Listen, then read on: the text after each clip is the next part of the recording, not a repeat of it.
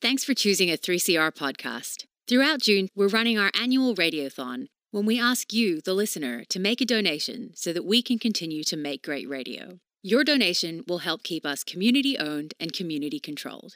Go to 3cr.org.au/donate. And with that done, please enjoy your podcast.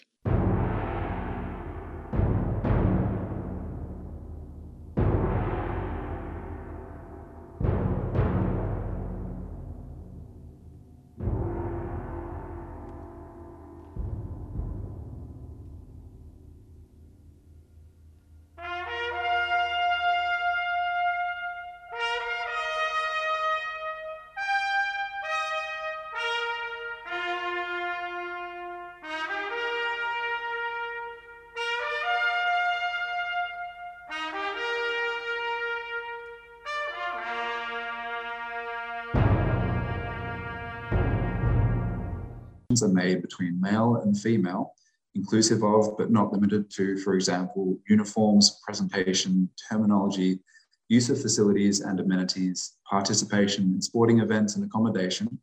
Such distinctions will be applied on the basis of the individual's biological sex.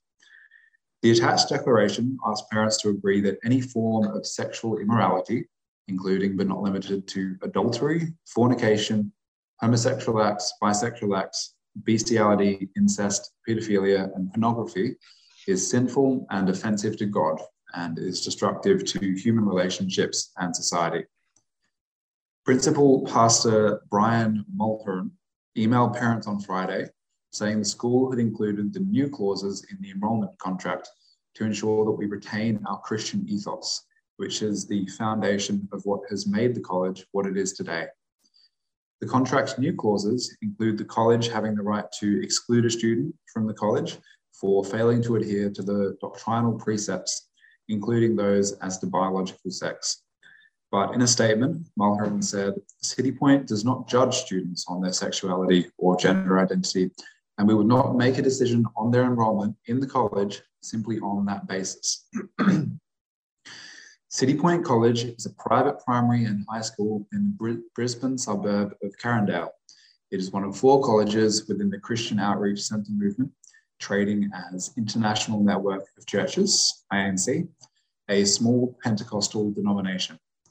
The college board is an advisory board responsible through the Committee of Management of City Point Church to the National Executive. And now Kim will give us some ACARA statistics on City Point. Thanks, Oliver. So the enrolment figures are with 1,711 students, 893 of which are boys and 818 girls. The ICSEA value is well above average, so we've got 1,131. The wealthiest of parents we've got 59% of parents are in the wealthiest percentile. Then underneath that, the second level is 29%. 10% of parents are lower middle class, and we have 2% are the disadvantaged category. So really a school with many advantaged students, but with 50% speaking a language other than English and no Indigenous students. As far as the finances go, they've received recurrent grants from the Australian government of 10.3 million, from the Victorian government 3.7 million. Fees and parental contributions make up 15.2 million, and other private contributions make up 1.1 million.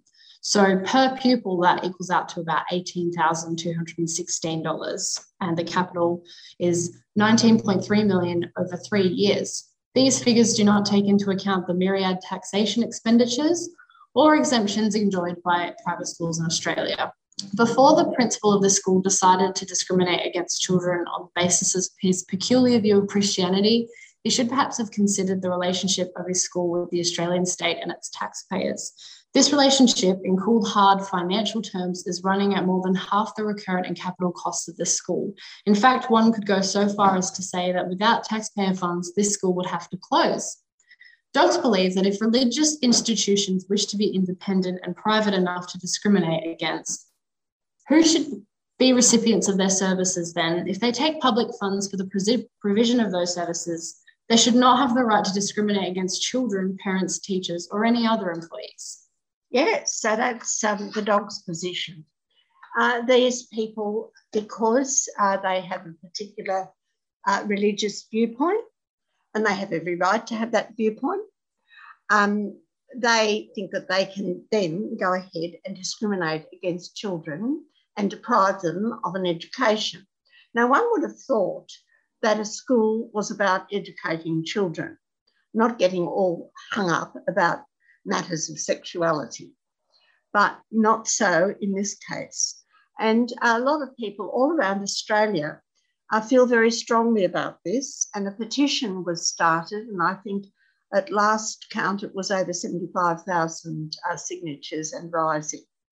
So the Dogs thought that they would bring that to your attention because it's really deals with the issue of entanglement of church and state, as well as education. And we as taxpayers got a very vital interest in what is going on, because if this school can do it, and it has been being done for years by these private schools, then anybody can do it. And there is discrimination legislation at the state level, and there's discrimination legislation pending at the federal level, which these schools are particularly interested in because they want to continue to be able to discriminate on any grounds, religious or otherwise. Of course, the major discrimination is the fees, whether or not the parents can pay. And you can see that in this particular school's case, there's a lot of very wealthy parents, and there's only 2% down the bottom, and none of them are Aboriginal students that might have any kind of difficulty in paying for their education. Well, perhaps somebody else might wish to comment about this. What about you, Dale? What do you think about this situation? There's so much to say, but sadly to say, it's in Queensland and it does not surprise me. Being LGBTQIA+ in Queensland is difficult at the best of times, but as an adolescent, I can only imagine the kind of discrimination the students already feel. And this is something that our government is perpetuating. It's started to let young people know exactly what their government thought of them when the same-sex marriage debate was put to everyone. Automatically, you feel othered. You feel like you are not part of the society that the government wants to govern. And so as a student, like, I can only imagine just how damaging this can be. Also, they talk a lot about God-given gender and sexuality and stuff. And, you know, that doesn't take into account the I in LGBTQIA+, which is intersex. People are born intersex, that is with male and female genitalia. At birth, people are born intersex at the same rate, percentage-wise, as people with red hair. So this is a very, very common thing, and it's an arbitrary decision that's made by a doctor at birth as to whether to cut something off or sew something up and say whether or not you are a Johnny or a Jenny. And then later in life, so many people who were born intersex then go on to feel a gender dysphoria. For this person to suggest that God's given you this one or the other option flies in the face of the fact that for as long as human beings have been being born, they've been being born intersex. There's just so many things wrong with this. I could go on and on about it, but I won't. What I will say is that by no means am I happy about the fact that my taxes go towards perpetuating their ability to discriminate along these lines. Can I just add something really quite cynically as well? Is the school may have put this up as a bit of a straw man because there's nothing like free advertising.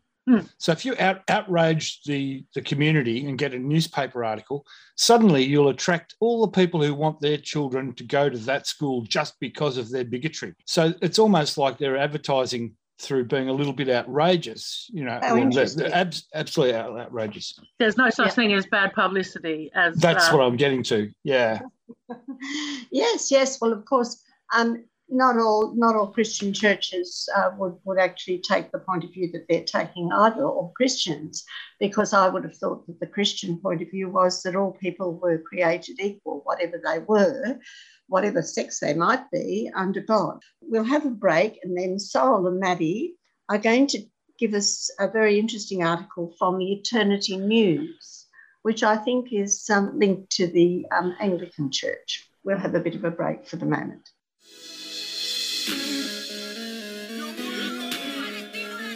Keffiyehs are Palestinian scarves, and they're a symbol of support for justice for the Palestinian people.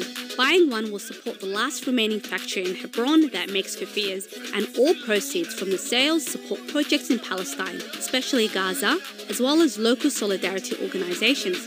From the traditional black and white keffiyeh to an array of modern designs, all scarves are just $30 each. Explore the range and order online, or drop by 3CR during business hours. We're your support for the rights of Palestinians. Go to keffiyehs.org.au, that's KUFIYAS.org.au, a 3CR supporter.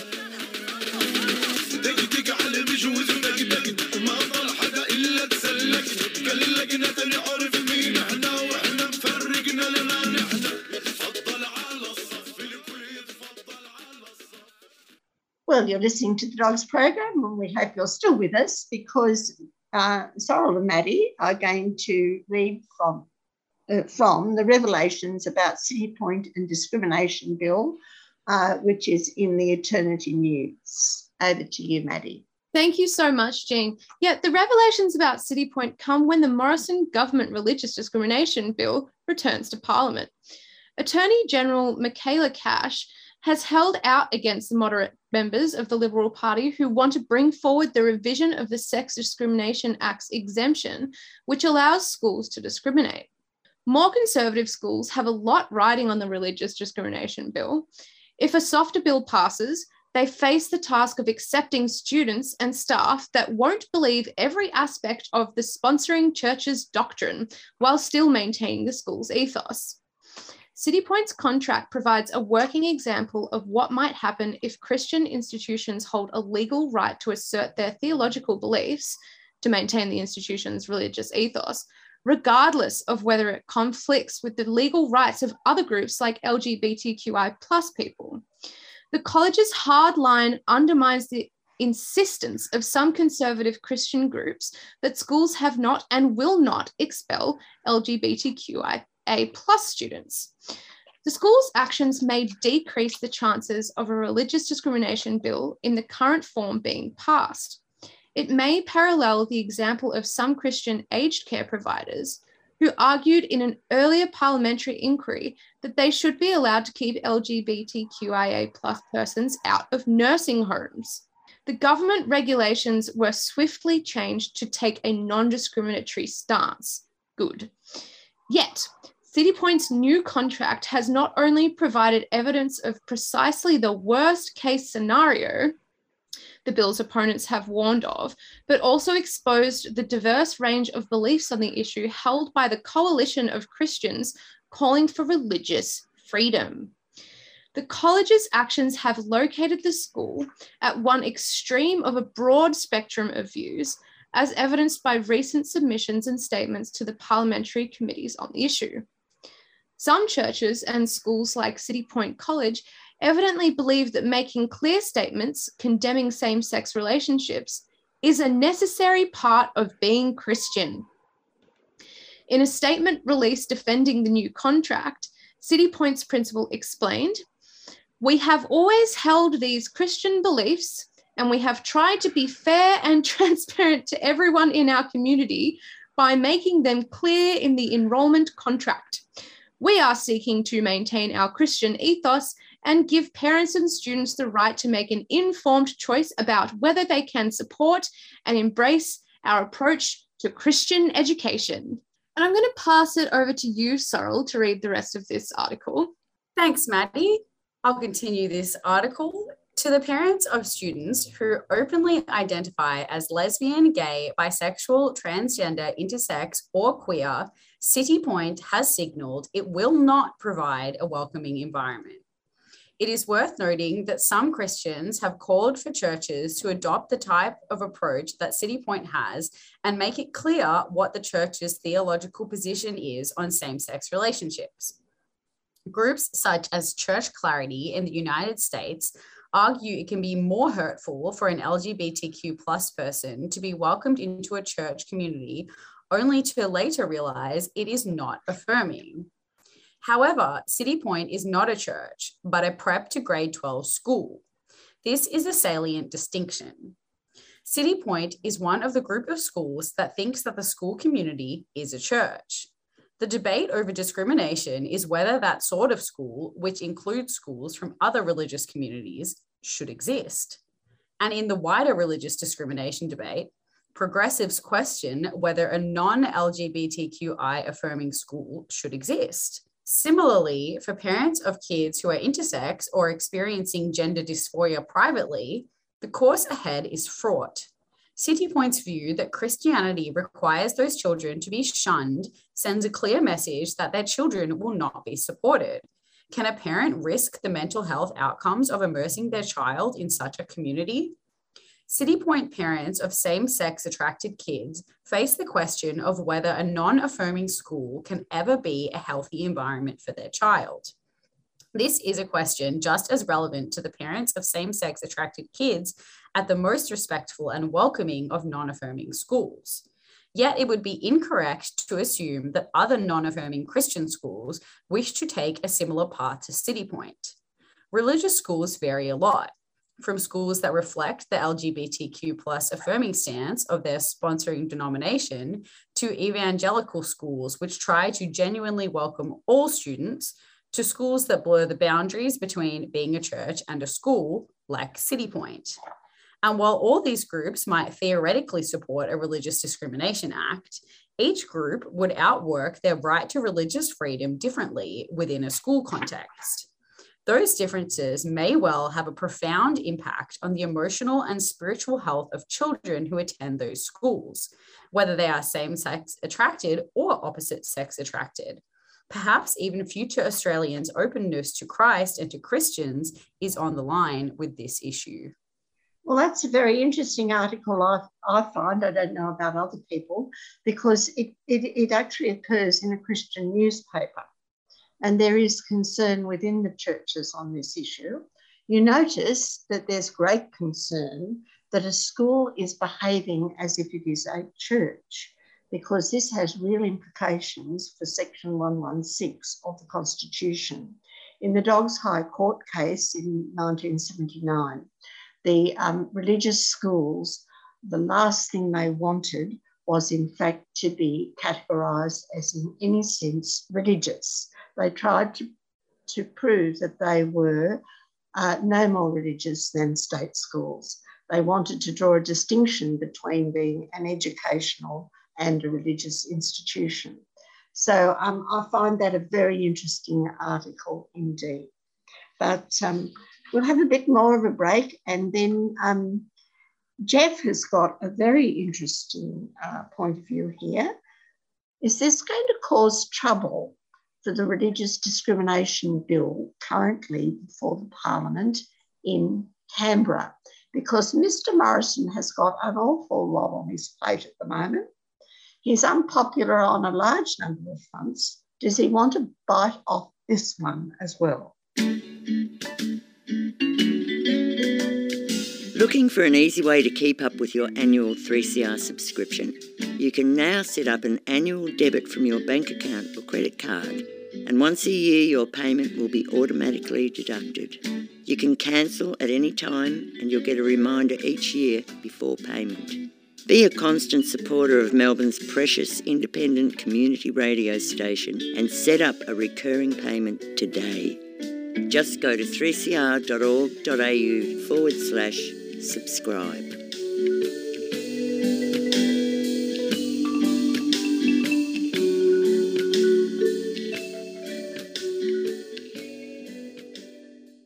Well, we hope you're still listening to the Dogs program, because Luke Beck over at Monash University has had something to say about all of this, and we'll leave that to Jeff. Over to you, Jeff. Thanks very much, Jean. Look, this is from Luke Beck, He's Associate Professor of Constitutional Law at Monash. And this is an article he appeared in on the 31st of January in Lens, which is an online forum at Monash University. It's called The Religious Discrimination Bill. Word games reveal culture war inside Australia's biggest churches. He starts, the Religious Discrimination Bill plays word games to address hurt feelings rather than provide sensible protections against religious discrimination. In doing so, the bill exposes the culture war within Australia's biggest religious groups and runs into constitutional problems. After the marriage equality vote in 2017, he gives a history here, then PM Malcolm Turnbull offered Conservatives a religious freedom inquiry as a consolation prize. The inquiry found that Australia doesn't have a religious freedom problem, but that a federal law banning discrimination on the grounds of religion should be added to existing federal anti-discrimination laws. So this is kind of like a consolation prize that, this is me now, sorry, is that the Conservatives have offered the religious leaders for the price of getting the marriage equality bill through. So Conservative religious leaders have hurt feelings, he says, Luke says. The proposal didn't really address the concerns of Conservative religious leaders. Conservative religious leaders have seen their cultural influence and social status wane in recent decades, having regularly been on the losing side of emotional political debates. No-fault divorce, same-sex adoption, marriage equality, abortion law reform, voluntary assisted dying, trans people updating birth certificates, banning so-called gay conversion therapy, amongst those. Conservative religious leaders are unhappy with modern Australia. So the Religious Discrimination Bill, now in its third version, tries to do two things at once. It tries to implement anti-discrimination protections whilst also trying to appease hurt feelings with additional provisions that would allow more discrimination. He headlines, changing the meaning of words to appease hurt feelings. Well, take the overriding of existing federal, state and territory anti-discrimination laws to allow discriminatory statements of belief. The bill immunises religiously motivated comments such as a boss telling a worker women should not be in leadership roles, or a doctor telling a patient disability is a punishment for sin from legal consequences. Rather than simply overriding state laws, the bill tries to change the definitions used in state laws. The Catholic Bishops' Conference told the parliamentary inquiry looking into the bill that the current system of exemptions gives the wrong impression. It doesn't feel nice to be accused of discrimination, so the bill declares that henceforth discriminatory statements of belief do not constitute discrimination. There's a constitutional problem here. While the federal parliament can sometimes override the operation of state laws, it cannot rewrite them. As the High Court has said, nor does the Parliament of the Commonwealth have power directly to control the content of a state law. Appeasing hurt feelings is also the goal of the so-called preferencing provisions. These provisions say that religious bodies such as religious schools are immune from state and territory anti-discrimination laws when they give preference to people of the same religion in employment decisions. The Anglican Diocese of Sydney complains that allowing discriminatory employment policies by way of exemptions, as is the case currently in some states, is bad because it characterises religious bodies as discriminators. They say the language of preferencing is a virtue that flips the paradigm. The preferencing provisions are very broad and would allow discrimination preferencing against gay people and others. The Sydney Anglicans told the inquiry that only celibate gay Christians would be acceptable staff members. Having gay sex means that you do not adhere to the Sydney Anglican religious ethos and would not be a suitable teacher. There's a constitutional problem here too. The bill relies on the external affairs power, which allows Parliament to pass laws implementing treaty obligations, such as the International Covenant on Civil and Political Rights, religious freedom provision. But this bill isn't really implementing that treaty. It's breaking it by overriding existing human rights protections. The UN Special Rapporteur on Freedom of Religion or Belief has explained that it would be contrary to freedom of religion or belief provisions to allow one set of rights, for example, women's rights, to be undermined on the basis of claims made in defence of the right to freedom of religion. And he has a headline, Australia's biggest churches are internally divided. Conservative religious leaders don't always represent the views of their members. There's a culture war raging within the Catholic and Anglican churches, by far Australia's biggest churches.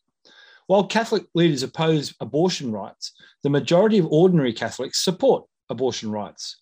And while some Christian leaders were at the forefront of opposing marriage equality, a majority of ordinary Christians support marriage equality. Conservatives and moderates within the Catholic and Anglican churches are also facing off over the Religious Discrimination Bill. The debate about the bill is a chance for each side to assert its dominance over the other. While the conservative Sydney Anglicans support the bill, the Anglican Church's Public Affairs Commission says it cannot support the bill in its current form. We believe that the Religious Discrimination Bill still gives too much unnecessary scope and encouragement for harmful discriminatory behaviour in the name of a religion in a manner that unfairly overrides the other equally important human rights to be free from discrimination, the Commission wrote. Catholics are also divided. While Catholic bishops officially support the bill, Catholic welfare agencies oppose the bill. Sacred Heart Mission says the bill will exclude people from accessing essential services. And the St Vincent de Paul Society says people will be hurt and will have no legal remedy. With serious constitutional defects and no consensus, even among religious groups, it's hard to see how the current Religious Discrimination Bill can proceed. It's a recipe for ongoing community division, more discrimination, and years of expensive legal wrangling. Yes, well, there you have it. That is the Dog's position, that there should be no entanglement of religion with the state. And if we had won the case back in 1981, there'd be no need for any of this at all. Fortunately, we have public schools, which are open to everyone. And we don't discuss or worry about any of these matters at all, because in public schools, if everybody is to be accepted, then we don't need to have any hang-ups, do we? All children are equal in the public education system, and so they should be. And all teachers and parents and employees likewise. It's no business of the employers or the teachers to be interested in the private lives of others, because a school is a public place and it is paid for with taxpayers' money. But we'll have a bit of a break and we'll come back with some facts and figures about the way these so-called religious people are playing the JobKeeper system. You can see that this country is covered in the blood of Aboriginal people, the length and breadth of it. Australia is a part of an undeclared war and a secret invasion, and it began 250 years ago. Now, we have a country that's built on lies, deceit, fraud, propaganda, and race hatred indoctrination. Now, it's been 250 years of us being oppressed in our own land, brutally. We might be oppressed, but we understand what freedom is, and we fight for it every day, and we've resisted this occupation since day one. And I predict colonialism, capitalism, imperialism is going to get knocked out cold. 3CR, your station in struggle and solidarity. To donate, go to 3cr.org.au.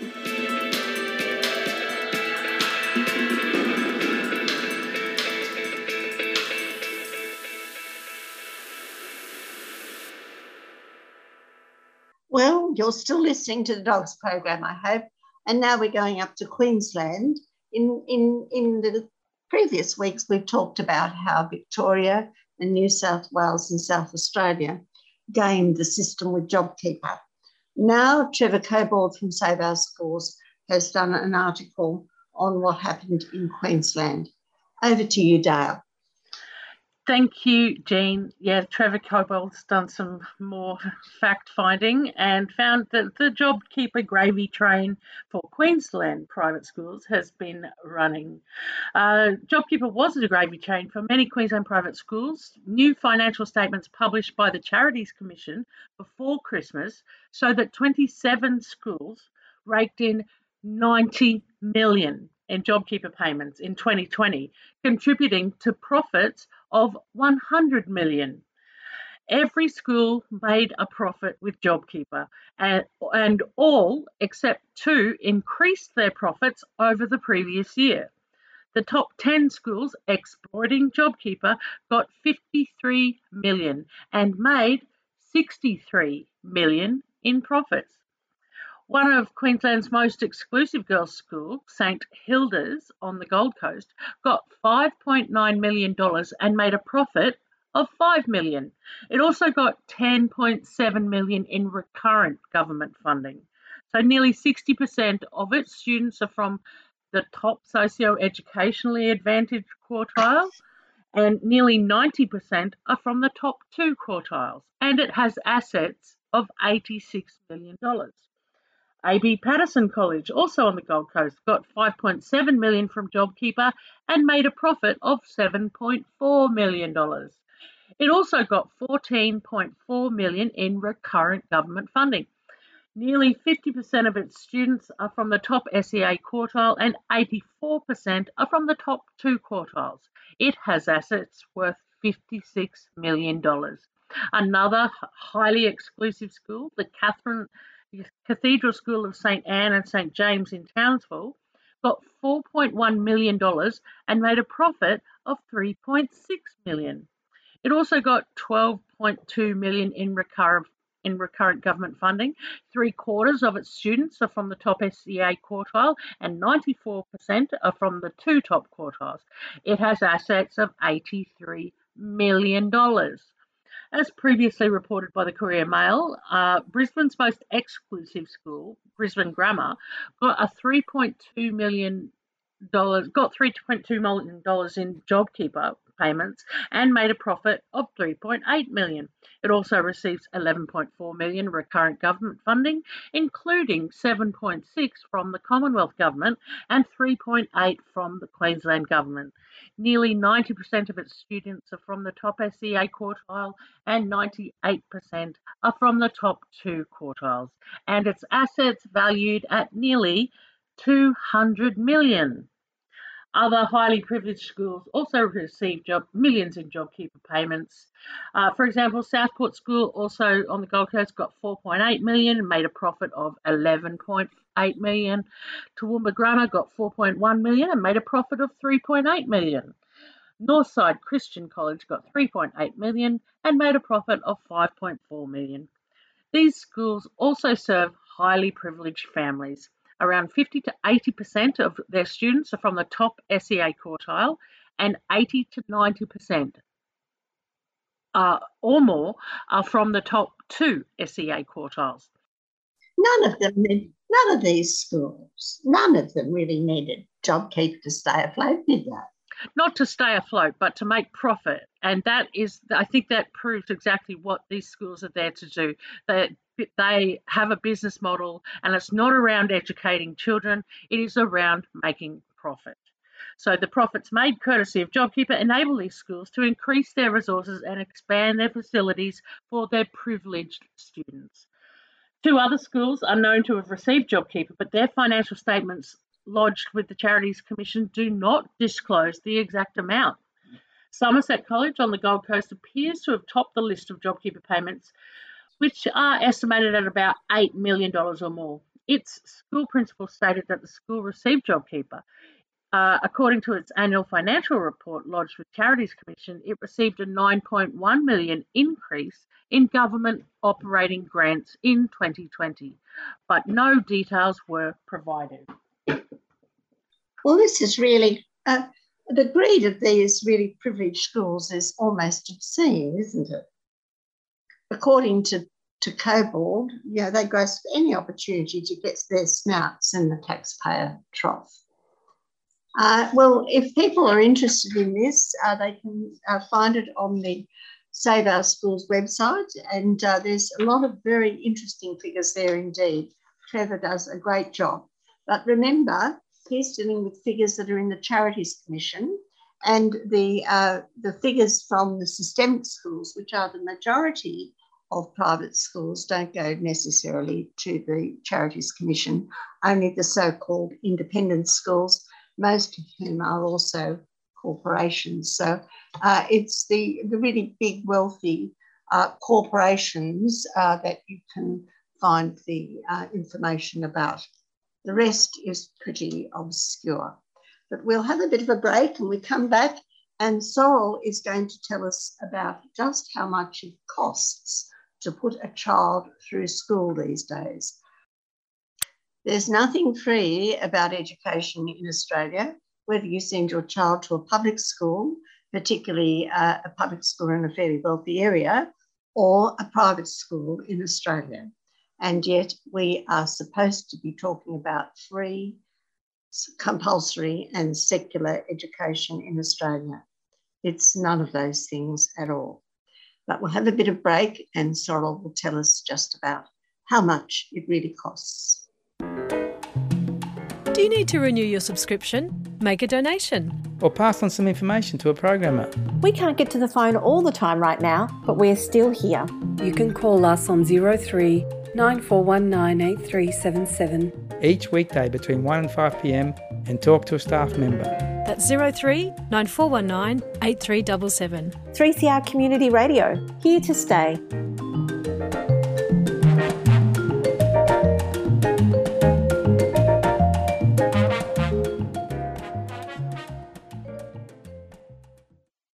Well, you're still listening to the Dogs program, and Sorrel is going to tell you just how much it costs if you have a child of 5 to put your child through a public or a private school in Australia.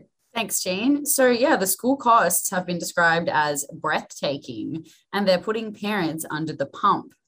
The soaring cost of education is seeing many Australian parents struggle as they plan for their children's future. Futurity Investment Group research released on Tuesday shows 39% of government and private schools are likely to increase fees this year. For Adelaide father of 2, Paul, quickly piling costs are putting the private school plans he had for his children in jeopardy, even as his oldest child begins first grade at a private Catholic school this year. Paul said the school has increased their fees by about $300 last year, and the family is currently paying about $3,000 for basic tuition costs. But their daughter's uniform costs an extra $800 this year, and the family also needed to buy an iPad for her assignments. Paul expects to pay around $20,000 per year per child for private school tuition fees when his children reach high school, and an extra $6,000 on top for other necessities such as uniforms, devices, and excursions. But he doesn't expect that his or his wife's income combined will keep up with the cost of their children's schooling. We have to start saving up because we are not going to compromise on our kids' education, he said. We can compromise maybe our travel, maybe eating out and all those things, which are not that important, but the kids' education is the most important thing for us. If you're not in a high bracket income, sending your kid to any of those big schools is pretty hard, and it's not for a normal person, he says. While you might think that public schools could be the answer to families getting priced out of private education, the cost of public education is climbing as well. The average going rate for 13 years of education at a private school in Australia starts at more than $100,000. But Futurity Investment Group data shows that government school fees are not far behind. A public school education in Sydney is the most expensive in the country, coming in at an average of $92,375 overall. Although the average wage of an Australian working full-time has reached just under $96,000, Futurity Group executive Kate Hill said the cost of public education in cities like Sydney is quite breathtaking, and parents' incomes are not going to be able to keep up. The cost of education is outstripping any wage growth to parents, Ms. Hill said. So it is really becoming more and more of a struggle to find the funds to educate children. She said parents asking for more and more services is costing schools money, which has led to the cost of education increasing at double the rate of inflation, according to their research. But keeping students at home is not a get-out-of-jail-free card, as families suffer the consequences of social isolation. Ms. Hill said one of the services schools are spending more money on is mental health support. For Thornbury-based mother of three, Jacinta, the need for mental health support was extremely clear from the start of the pandemic in 2020. She had 2 children enrolled in a government school at the time, one of whom has since graduated. Both the children and Jacinta underwent counselling during the pandemic, and her youngest child, who is embarking on year 10 this year, struggled the most with the loss of daily in-person school interactions. For Jacinta, supporting her family's mental well-being added to the pressure trying to support their education. The children's teachers were left struggling to fill the gaps with remote learning, even as the school hired casual relief teachers to check in on students as well.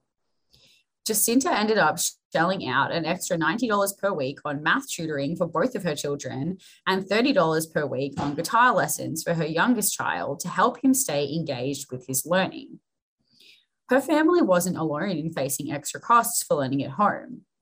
As Futurity Investment Group data shows, it costs an average of $1,856 on top of regular school fees for children to attend school from home in 2021.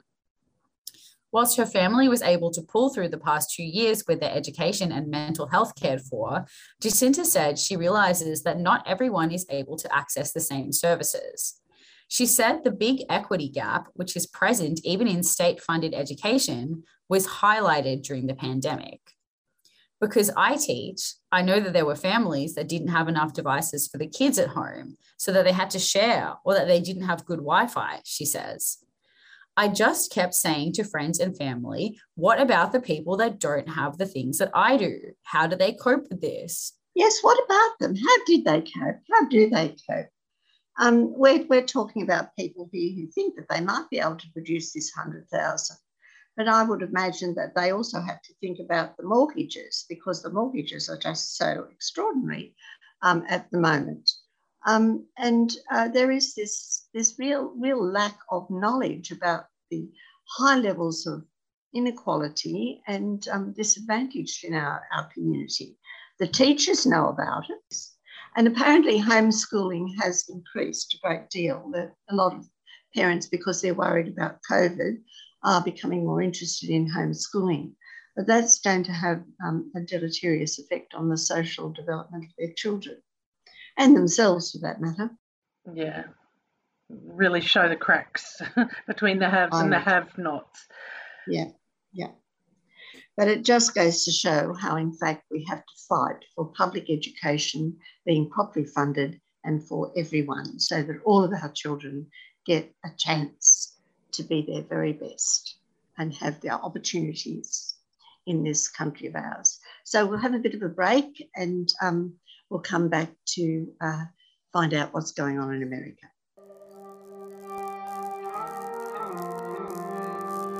This is Hugo Race, and you're listening to 3CR Community Radio 855 AM.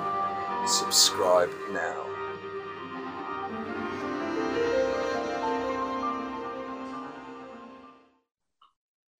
For 3 years, teachers have had their qualifications, their pay, their pensions and their working conditions attacked relentlessly by this government. I'm the proud product of a government-funded primary school education and of a government-funded secondary school education. Australia is one of the richest and luckiest countries in the world, and there's no reason whatsoever why we can't have the very best public schools in the world. It's simply not good enough that kids with disability miss out. Our education is not for profit. Our education is not for profit. You're listening to The Dogs, the defence of government schools on 3CR.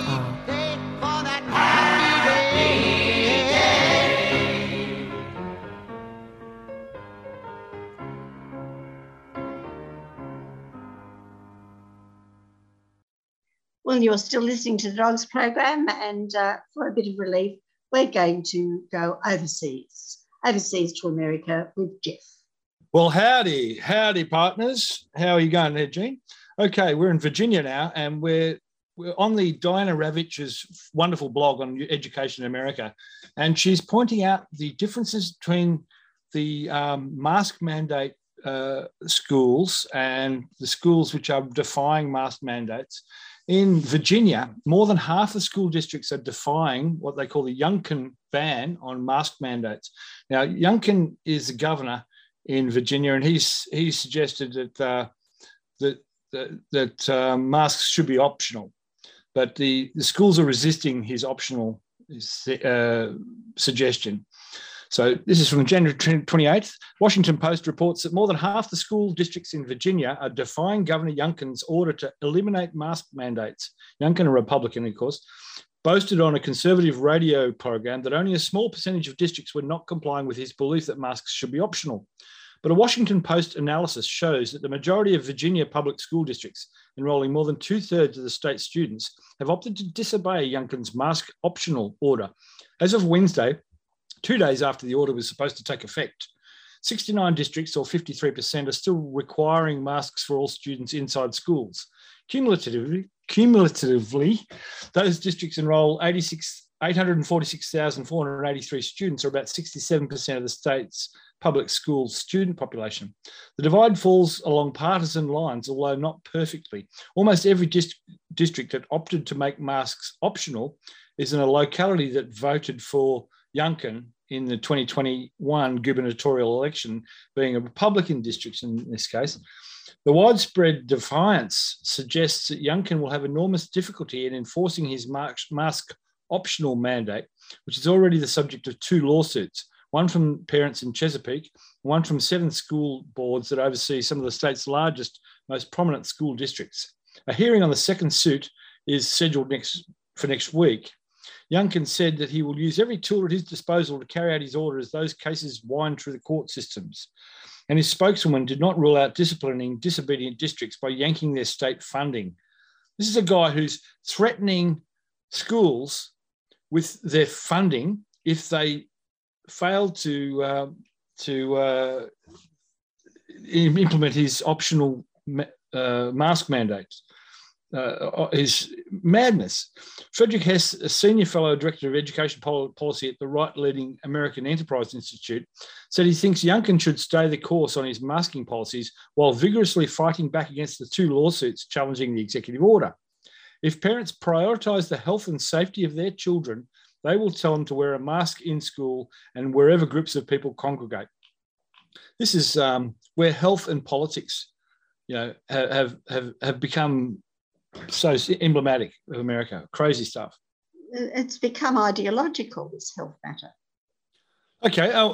Jean, I think I'll just nip over to England now. There's a new study on Diana Ravitch's blog, and this is a new study finds parents in England dissatisfied by school choice. Parents in Scotland pleased with their local schools. And it's reported in The Guardian in the UK that parents are unhappy with the past 3 decades of school choice. When we say school choice, that's being promoting private schools. By contrast, parents in Scotland are satisfied with their local public schools. 3 decades of school choice in England has left parents feeling more cynical, fatalistic and disempowered than their peers in other parts of the UK, according to new research. A study comparing parents in England, where families can name up to 6 state schools for their children to attend, with those in Scotland, where children are generally assigned to local state schools, found Scottish families were still more likely to be satisfied with the outcome. While 75% of parents in England said they had had enough of choices of schools, 76% of those in Scotland said the same, despite their lack of explicit choices within the admissions process. Parents in England were more likely to express frustration and disempowerment, with several calling their current school choice policies an illusion in surveys and interviews conducted for the research published in the Journal of Social Policy. Avik Bhattacharya, the chief economist in the Social Market Foundation and author of the paper, said, "This research adds to the growing evidence that school choice policies have failed to bring the benefits they were supposed to. For all the emphasis that policymakers in England have put on increasing choice, parents south of the border are no happier with their lot than their Scottish counterparts. Indeed, many are disenchanted and dismayed. These findings show that parents offered a range of options for their children's school are no happier than parents who have less choice about education." Well, I wish that our great and powerful Prime Minister and his Minister for Education would learn from this, because they're still peddling choice in Australia and competition and so on. We want a good, well-funded public education that will educate all of our children together for a proper democracy. An interesting little fact is that when the Tories were dismantling their public libraries in the south of England to save public money, Scots didn't close one library, not one. They value public education that highly. They wouldn't touch their public libraries. I'm just saying the Scots really value public education. Well, it all sort of started there, kind of, didn't it? Oh, well, the Mechanics Institute started in Glasgow. Yeah, there was and Lord Brown was very important in introducing public education in England, and he came down from Edinburgh. He took the low road to London. But that's 19th century history. And we better wind it up now. Almost gone, and we're ready for our great state school. Every week on the Dogs program, we have a special segment to show a different state school is a great school. State schools are great schools. School of the week. State school. School of the week. Great state schools. State schools. School of the week. Schools. School for the week here on the Dogs program.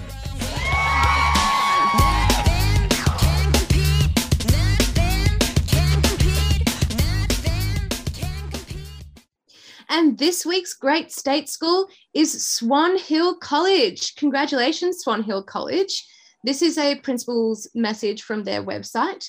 Welcome to Swan Hill College. We are a rural secondary school situated near the majestic Murray River, 350 kilometres northwest of Melbourne. We have two campuses, the main campus with approximately 750 students from years 7 to 12, and our Flow campus, which is flexible learning options campus with 40 students. The college offers a broad range of VCE, VET and VCAL subjects for our students who are supported by 55 teaching and 40 support staff.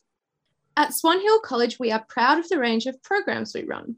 We provide a great deal of literacy support to our students, with extra staff allocated to build student capabilities in reading and writing.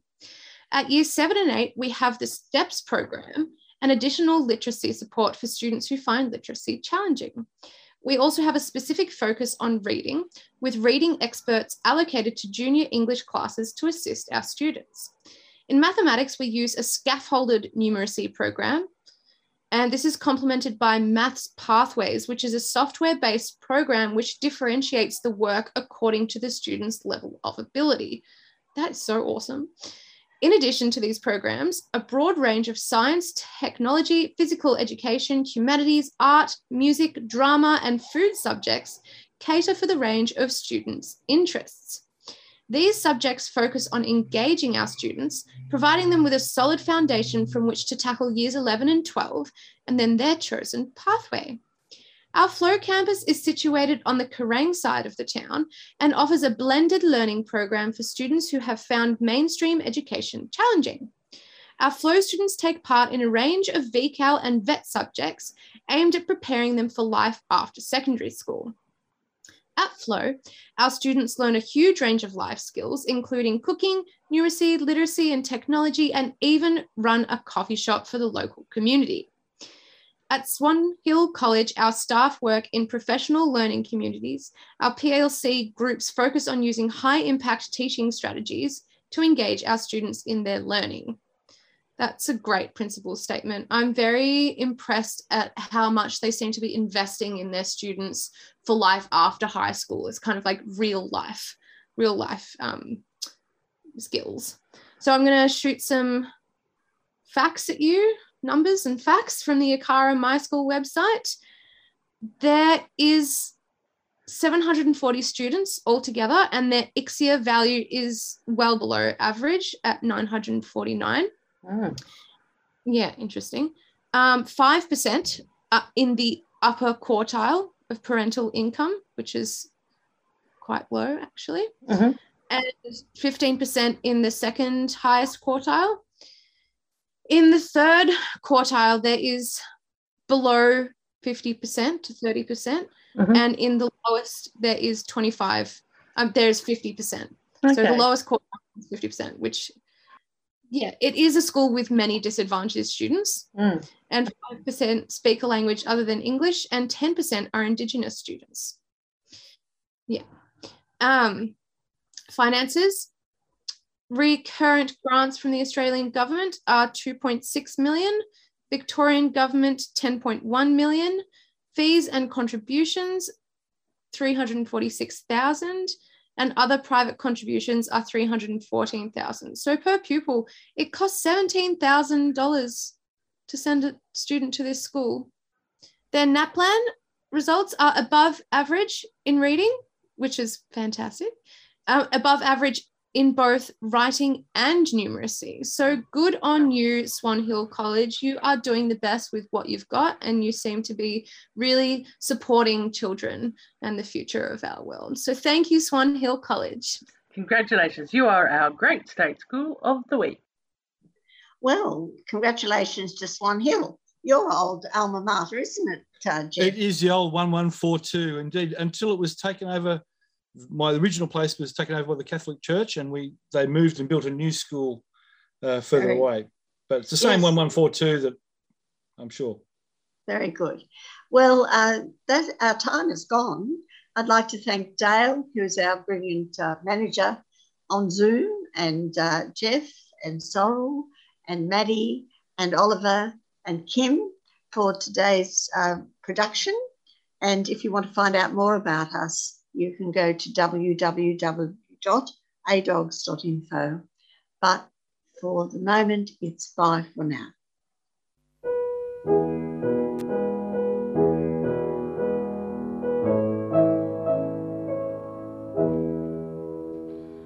I dreamed I saw Joe Hill last night, alive as you and me.